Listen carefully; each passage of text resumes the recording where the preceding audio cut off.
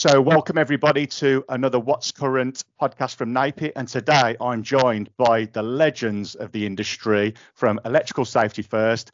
I've got Dave, Pal and Rich Harvey with me. Good to see you guys.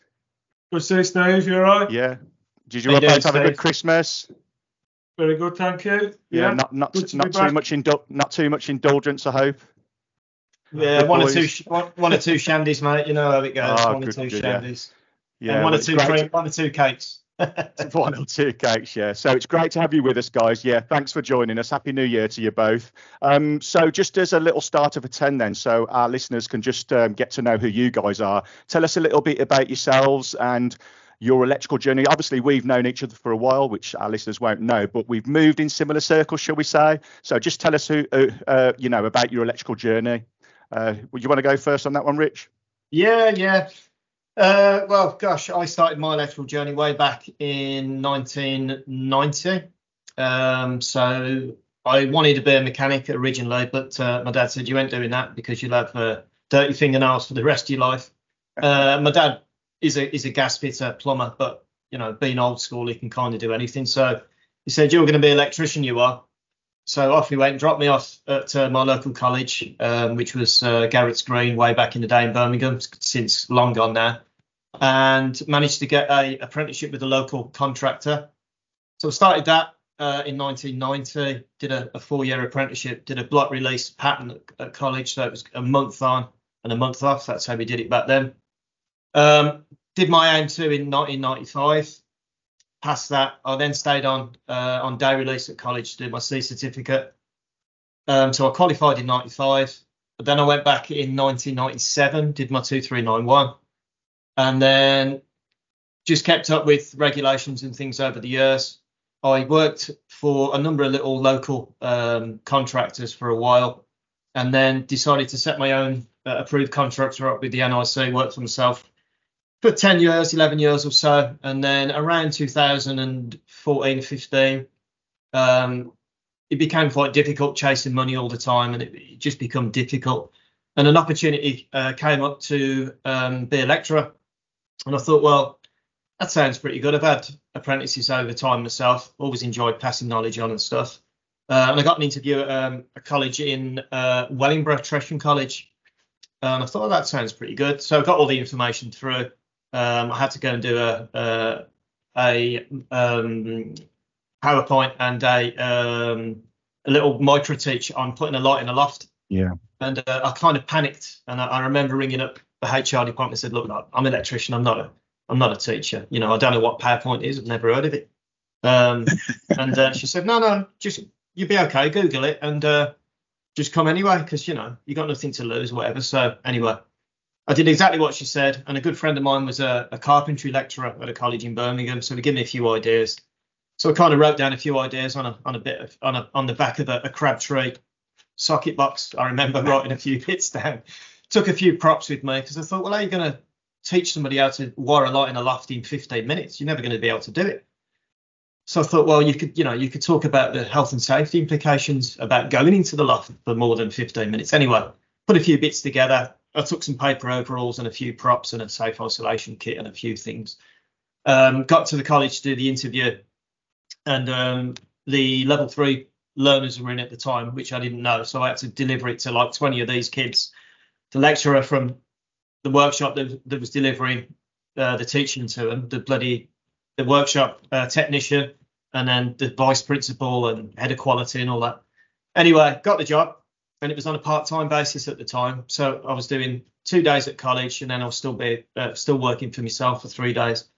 But come like the new year, the intake of learners was getting so big that they offered me a full-time job. But of course, the money's never great. So you might be fully qualified electrically, but you ain't got no quals in teaching. So yeah, they put me through my petals as it was then, which is like a level 3 introduction into teaching.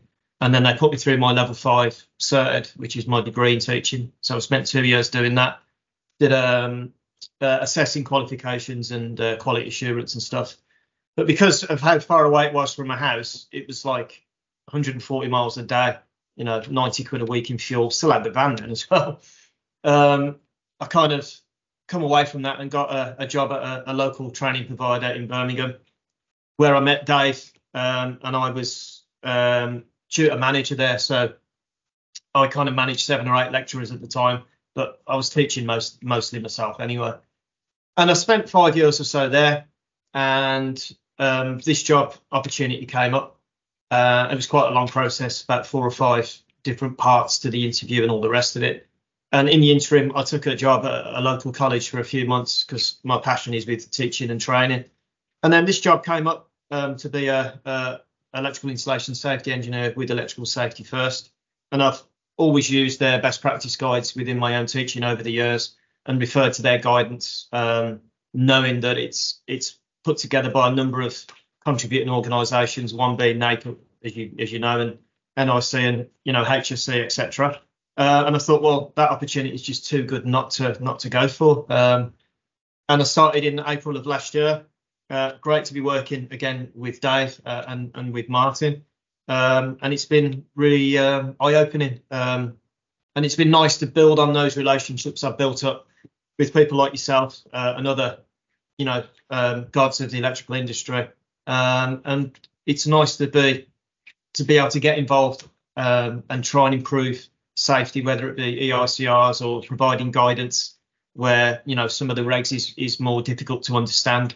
So really, really enjoying it. And that's where I'm at the moment. So that's my little fantastic.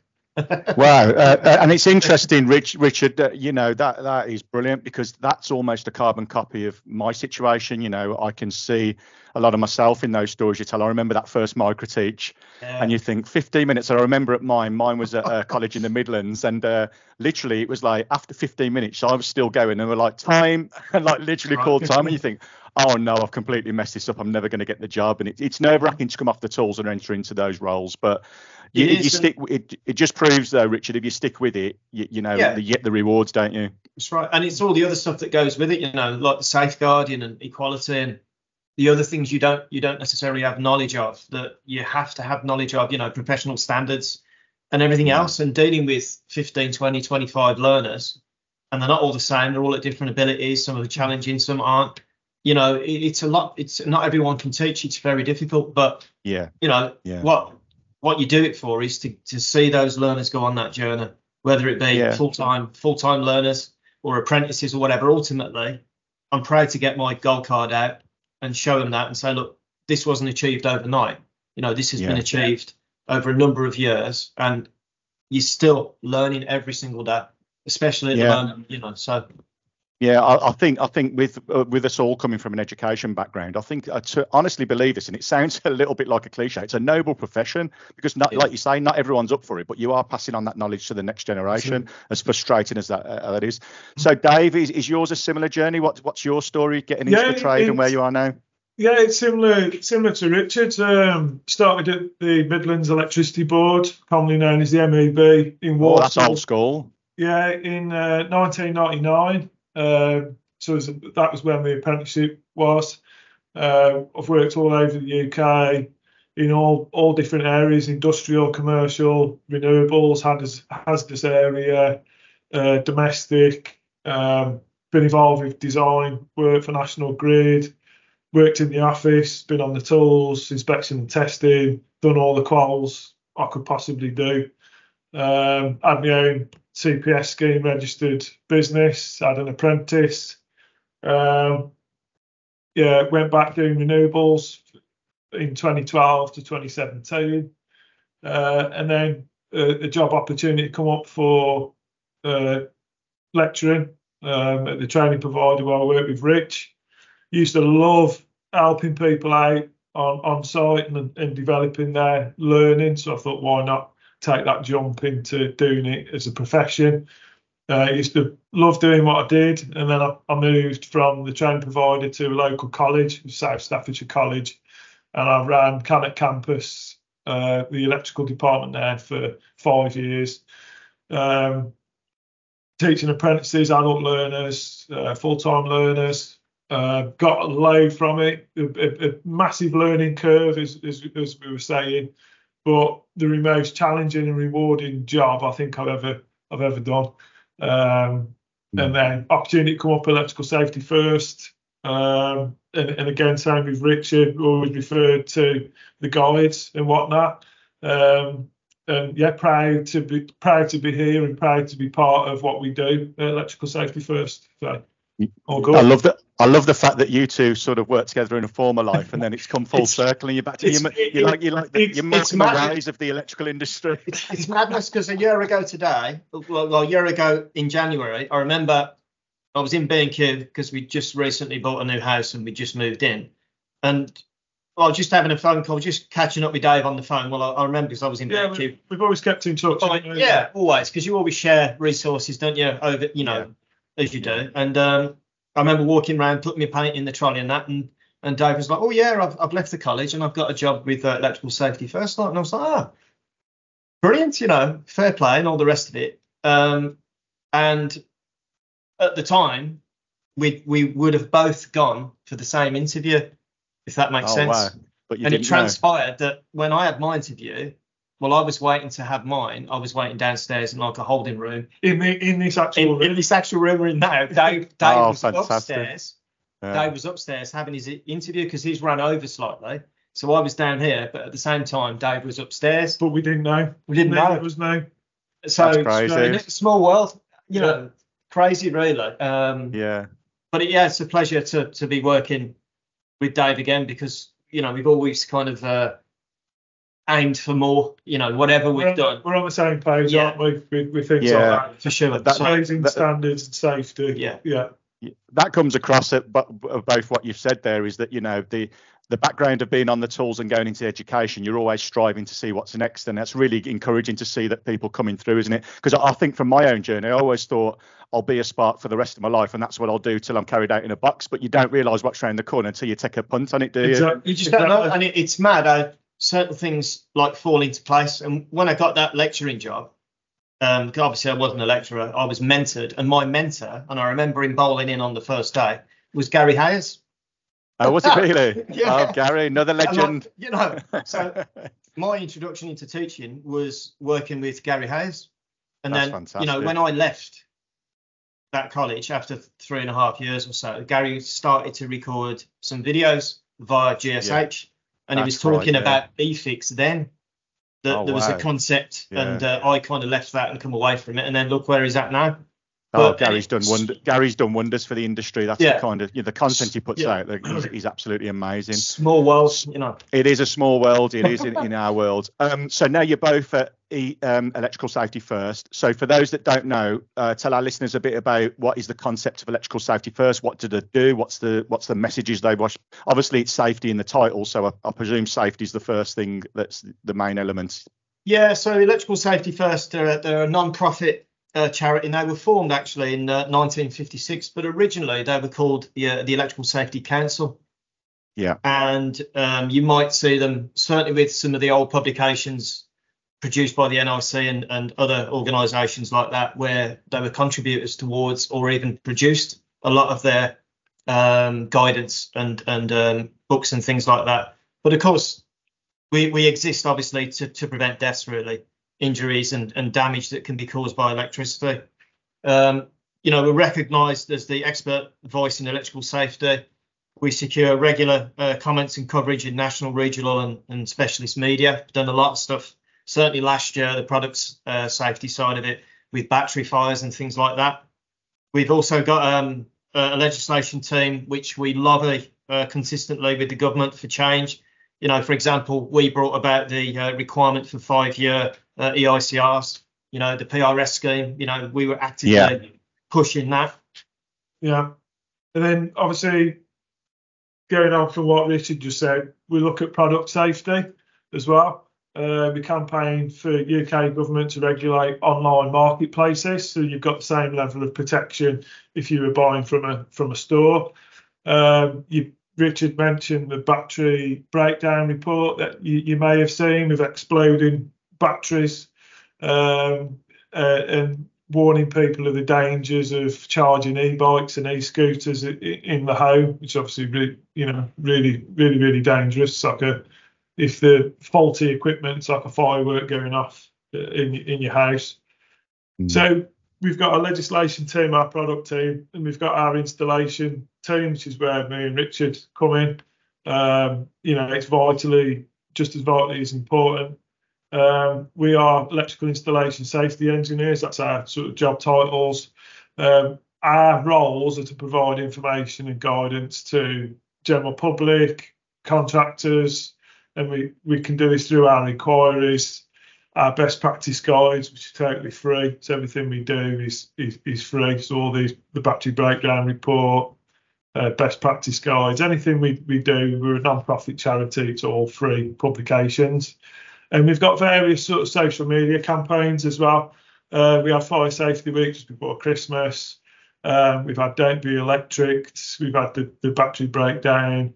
And, keep your eyes peeled for some more bits and bobs from myself and Rich as well, some video content.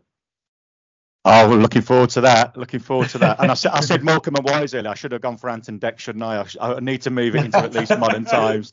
And just talking about that, Dave, the e-scooter thing I saw, some of the stuff that you've got out there on social media is fantastic. That awareness, because like you said, if you can buy some of this spurious stuff off the internet with, no CE mark, it's not got a British or a European norm associated with it. That's really dangerous, because if it seems too good to be true, it probably is, isn't it? And it's going to cause grief in the long run. Yeah, that's the thing. If it's that cheap, you think, well, how can they make it for that money? Then there's obviously a reason, isn't there? There's shortcuts to do with safety.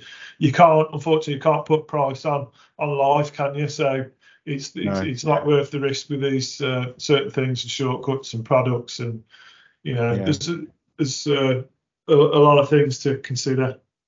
Do you know the one that's worrying me at the minute? Have you seen these body warmers now that have got all the wires in them where you can heat up a body warmer? Right next to your vital organs. Yeah. Oh no, I'm just thinking, oh no, this doesn't seem like a good. I remember electric blankets when I was a kid, and that those were a cause of a few incidents back in the day. But anyway, we are in a world of electrification, so we'll go with it as long as it's safe. Keeps us all in a job, I suppose. But yeah, thanks for that, guys. And as you both mentioned, obviously, collectively, even the three of us, we've been in the industry for a fair while. Seems a while back since we all did our apprenticeships. You've been involved in an installation, been on the training. What do you see, sort of, if we look back, years gone by and up to modern times, what do you see as the main pitfalls in safety? Is there some really ones that you see sticking out when you're sort of doing your research into this kind of stuff? Yeah, there's a lot of it with complacency, I think, and a sort of monkey see, monkey do approach, and that's how we've always done it, so that must be right. And someone's started somewhere and they've been shown something, and then they've shown someone else how to do something, and along the way, the vital aspects of safety have gone missing, that's really good. The high standards that were there initially have slowly filtered down, and it's so it comes down to competence, it comes down to education. We've got, as you mentioned, the electrification of the world, really, and it's people. We need people to upskill and develop the knowledge and keep up to date with the technology, and that's the beauty of the industry that we work in.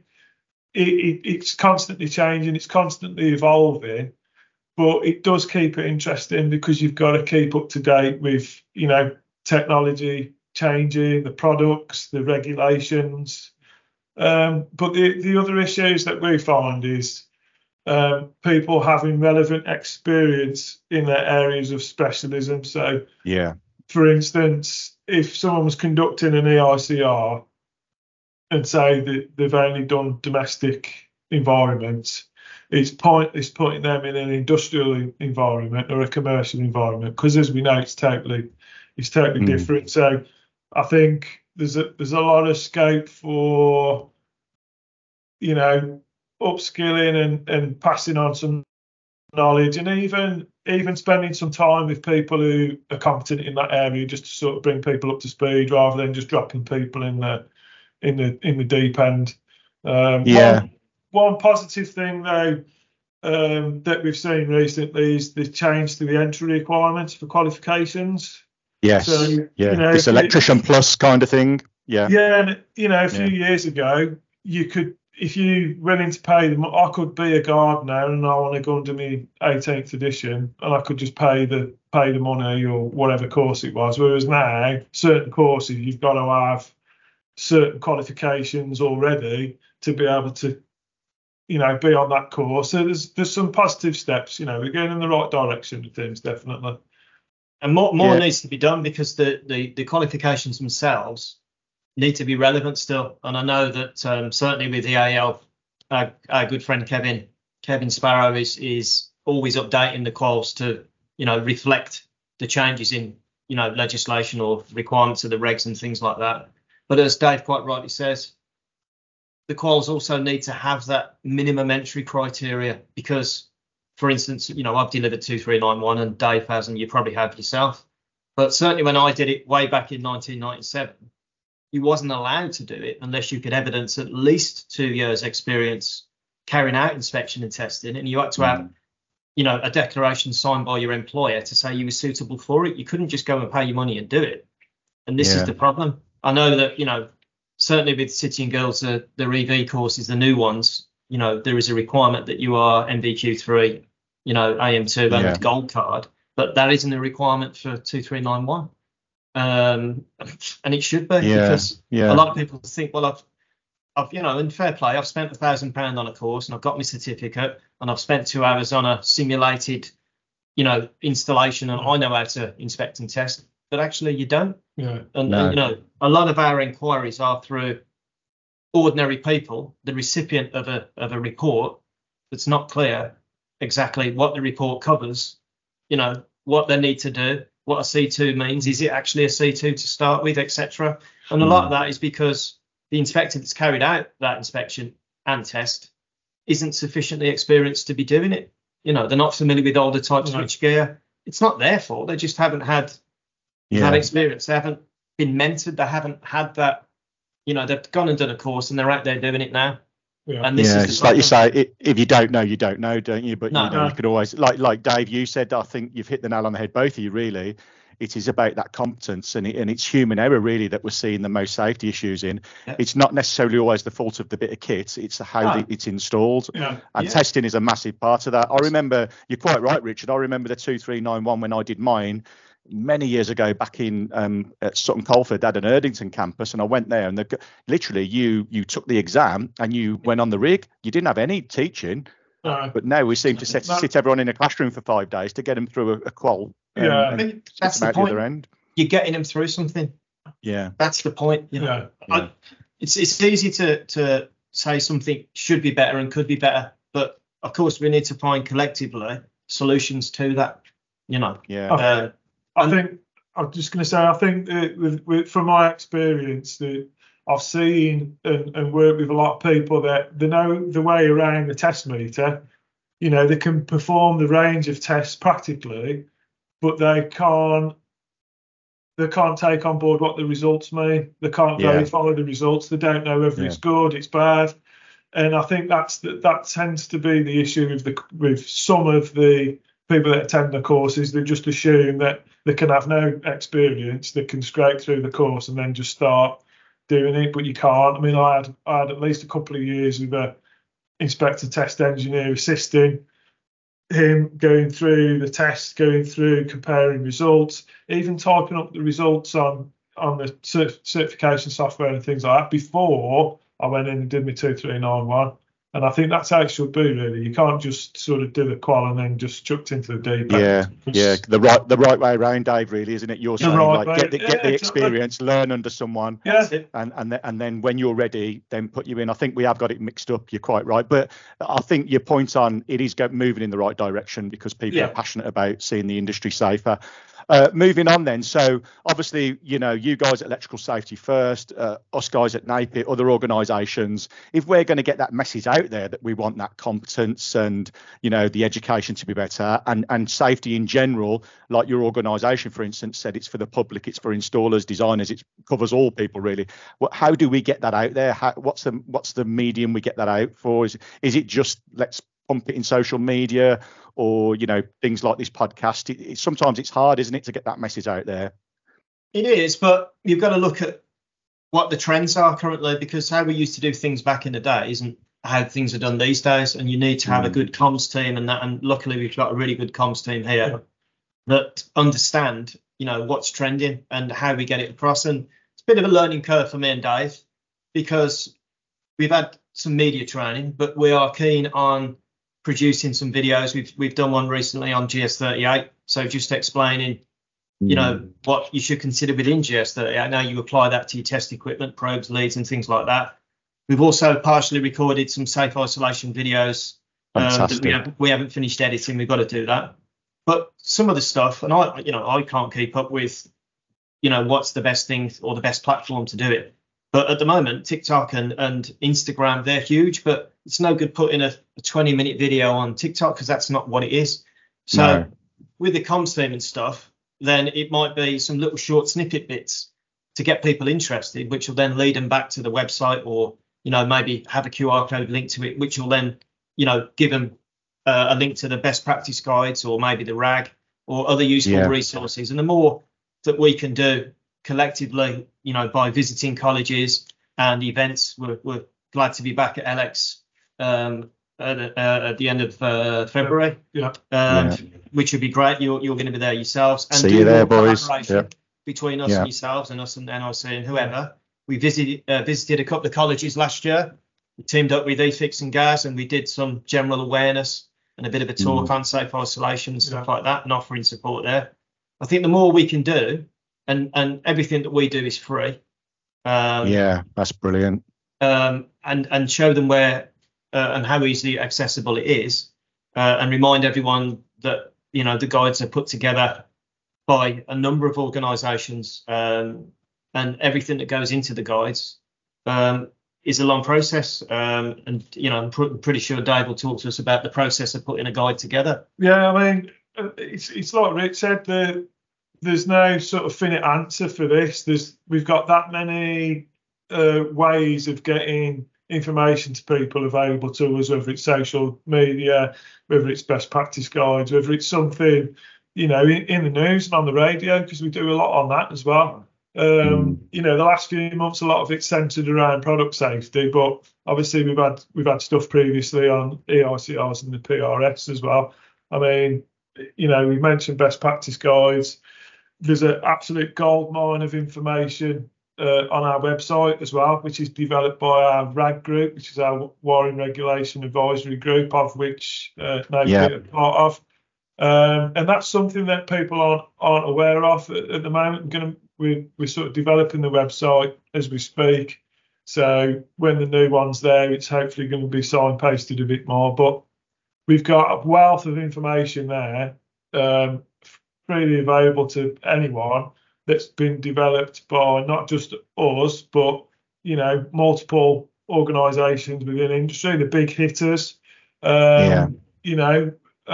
So we've got all this information. We've got the guides, we've got videos, we've got social media platforms, we've got events that we're going to. Obviously, we're working with everyone, all the other organisations in industry, to try and work together and come to providing relevant technical and safety information. So that's a really comprehensive answer from both of you, and I know I've benefited massively from being part of the RAG, because actually getting those big hitters in the room, and probably our listeners don't realise a lot of what goes into formulating those best practice guides and getting a consensus out there. It's massive. I mean, I know for you, Dave, as chair, it's like herding cats, isn't it? With all this. Well, I think there should be a full stop there. I mean, it's fun. It's fantastic in what we do, and I do enjoy those meetings. But I mean, sometimes things do have to take time. We can't just put stuff out there, willy-nilly. But it does take time. It is a process, isn't it? And it should be a carefully thought out process. I mean, I joke about that, but actually to get something right, because if you're putting that information out there, whatever medium, it's got to be correct information. And as you guys know, there's plenty of stuff on the internet that you can access on YouTube, whatever it may be, where people are putting together videos, and you just think, wow, if you really just said that, and you've got it, may have a subscription for 11,000 views, but actually to me, that's dangerous rhetoric when it's misinformation, as is all based on regulations and standards, isn't it? What we exactly. do. Yeah, yeah. And I think the other thing is any information that we put out from an organisation has been agreed with all the other organisations. So it isn't just my view, Richard's view, electrical safety first view. It's everyone combined. So it adds real weight to everything that we do. Yeah. You know, it's the same with the safe isolation procedure that we've got in best practice guide too. Everyone on that second page has agreed to that procedure. Everyone. Yeah. So it's not just one that I prefer or Rich prefers. Everyone has agreed to that set procedure. So that's what everyone should be doing. Yeah. But to get to that point, that procedure would have been detailed down, and Dave would have sent that out then to all of those organisations for comment. That might have come back then, because somebody might have said, well, as you know, something simple as that needs a full stop there or whatever. Or we could have had a conversation that could have gone forwards and backwards for a number of weeks, where let's say that we're going to say identify point of isolation first and then ask permission second. We could have had a discussion about which way around there should have been. That might have took, you know, a number of meetings to discuss that. So once they're together and they're released and available, that could have took, you know, a number of weeks to put it together. So it is best practice because everyone's agreed to it.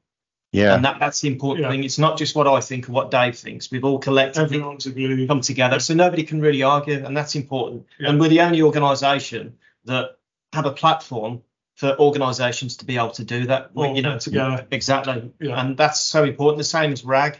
And RAG is for where you might have come across something on site or within your design that's not clear within the regs, because the regs is a complicated book, of course, that doesn't, as you know, that doesn't always tell us in black and white, and sometimes we need, you know, a sensible approach or guidance to something that's not quite clear, and that's why I find RAG really interesting, and I love being part of that, because as you quite rightly say, to me it's all the, you know, the big clever heads within the industry, from the IET to NAPIT to Select to HSC to everyone that come together to formulate sensible approaches and answers to some of the questions that Sparks don't know the answers to. Even I don't. So it's really interesting, and it's good. You know, we've also got our working groups that we run, again, within EICRs, within, you know, general safety issues.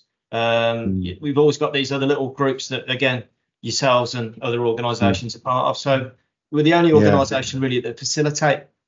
And our main aim is to make sure or ensure everything's as safe as it can be. Yeah, and I think I agree with you entirely, Richard. It's quite refreshing that people probably don't know that organisations like ourselves work together, don't they? We do collectively come together. It's not about opinion. It's about getting the right message out there.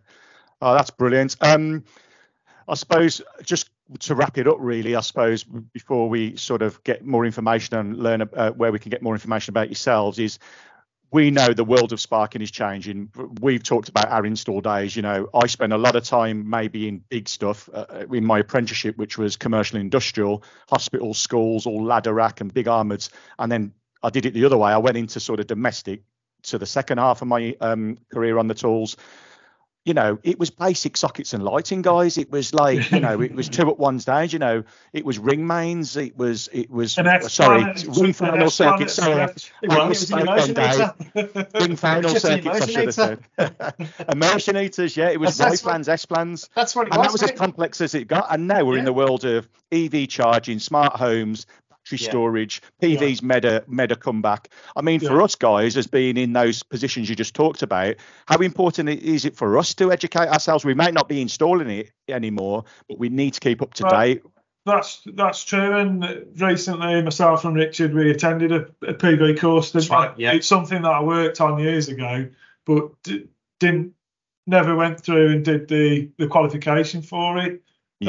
So because we're in the process of developing a guide or update one of our existing guides around PV, we chose ourselves to go and do the qual to keep up to date with standards. We've got to ourselves and the people in the industry, we've got to embrace change, and we've got to be prepared to, you know, go back and do some form of training, develop your CPD. I mean, although we do what we do, we attend a lot of seminars, and do like CPD. It might be on a particular protective device, and we'll get the CPD certificate at the end.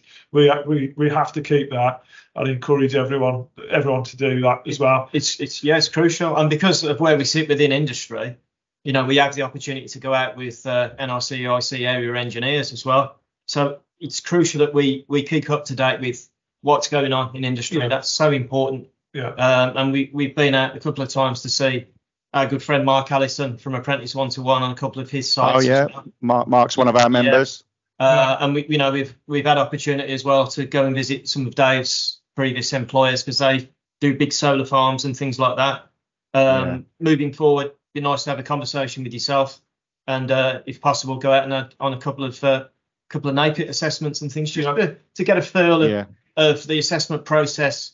How the contractor feels, where their knowledge is at, and that then gives us an idea of what direction that we may need to go in our guidance. What else can we produce that might help, or collectively work together again, maybe to do another podcast or a webinar with yourselves. We do webinars with the NIC. We've got a wire webinar coming up very shortly with them, but we're keen to do that with everyone if it helps. That's what we're here for at the end of the day. We're here to collaborate, not to isolate anyone, if that makes sense. You did electrical pun then, Dave, without even realising. For the people in industry, with regards to CPD, it's never been easier. Right. You can do stuff in your own time. You can do it after work. You can print your CPD certificates off. And it tends to be free, doesn't it? So I don't think there's any excuse really. There was something like that when we were back at college in our apprenticeship. I've still got my old CITB blue working skills books and all that, but now with EFIX and yourselves, and obviously the NIC and us producing webinars and podcasts and things like that, there's just no excuses there. If you don't want to watch something, you can sit on the train and listen to this podcast. Yeah. Exactly. and gain knowledge and information. And with the Alex and things, it's good. Yeah, you're quite right. And I think a good one you mentioned there, Richard, for me was, what about the installers? Because we can sit in our ivory towers and get as many certificates as we can collect possibly. But like going with installers like Mark, out with your inspection team, that is gold dust, isn't it, for us to see what's actually happening. Just to keep in touch with industry. We don't have to become detached from reality. We want to know what are the issues people are having on site. What is there a guide that we haven't got that we could put into development to help people understand things a bit more, break the regulations down in a bit more easy to digest sort of language, So, and that's especially true within Part 7, isn't it? Because you've got to consider Parts 1 to 6, of course, the general requirements, but then you've also got to consider the extra bits that may be in Part 7, and that's there's a lot of things I learned from that solar PV course that you can't apply your design or start your design until you've considered what's in 712, because some of that is fundamental. Before you, and the relationship between 712 and 551, because ultimately it's a generator. But there's so many considerations you've got to consider. And there's not a single guide out there that it's got everything in. So and some people there's not. You're right. They don't learn from reading a book. They learn from, there's other forms of learning as well. Yeah, like you said. Don't they? Podcasts. We all know there's different medium to get that message across. So finally then, guys, just as we're looking at closing here, what if I want to know more information about yourselves? Is it just simply get on the website, see what you do, have a mooch around the website to see about the RAG and these questions and stuff? Yeah, so go on the website, so electricalsafetyfirst.org.uk. Professional resources is if you want to know more information on the installation side, which what we look after, best practice guide, RAG, things like that. Obviously, there's a whole host of stuff on the product safety. The social media platforms, we're on X, which is obviously formerly Twitter, Instagram, LinkedIn, YouTube. We've got our own sort of area for our installation videos where you'll find our video content at GS38. Keep an eye out for some future videos from myself and Richard. I can't wait to see them. I can't wait to see the new Anton Decker, the electrical industry. And Dave, just on that one, all the best, Patrick Guy, all the resources, like you said, free for everybody to download. That's the beauty of it. Because we are what we are, and a non-profit charity, everything that we put out, it's all free. There's no hidden costs. There's no hidden trials. There's no put your details in and we'll charge you in 3 months' time. It's all totally free. That is fantastic. If you get the opportunity to pop down and see us at LX at Alexandra Palace, we will have some printed copies of some of the more popular best practice guides. So 2, safe isolation, 4, coding classification, and 10, which is our brand new guide on minimum specifications for EICR. Yeah, pop down and see us. Me and Dave will be there, and we'll be presenting we've got a technical seminar. Few slots on the seminars. But we'll be on the stand, so by all means, I'll look forward to it. I'll be down there, so we'll have to meet up for a bit of dinner and maybe a few liveners. How's that sound? Maybe we'll have a shindig, maybe. So look forward to it.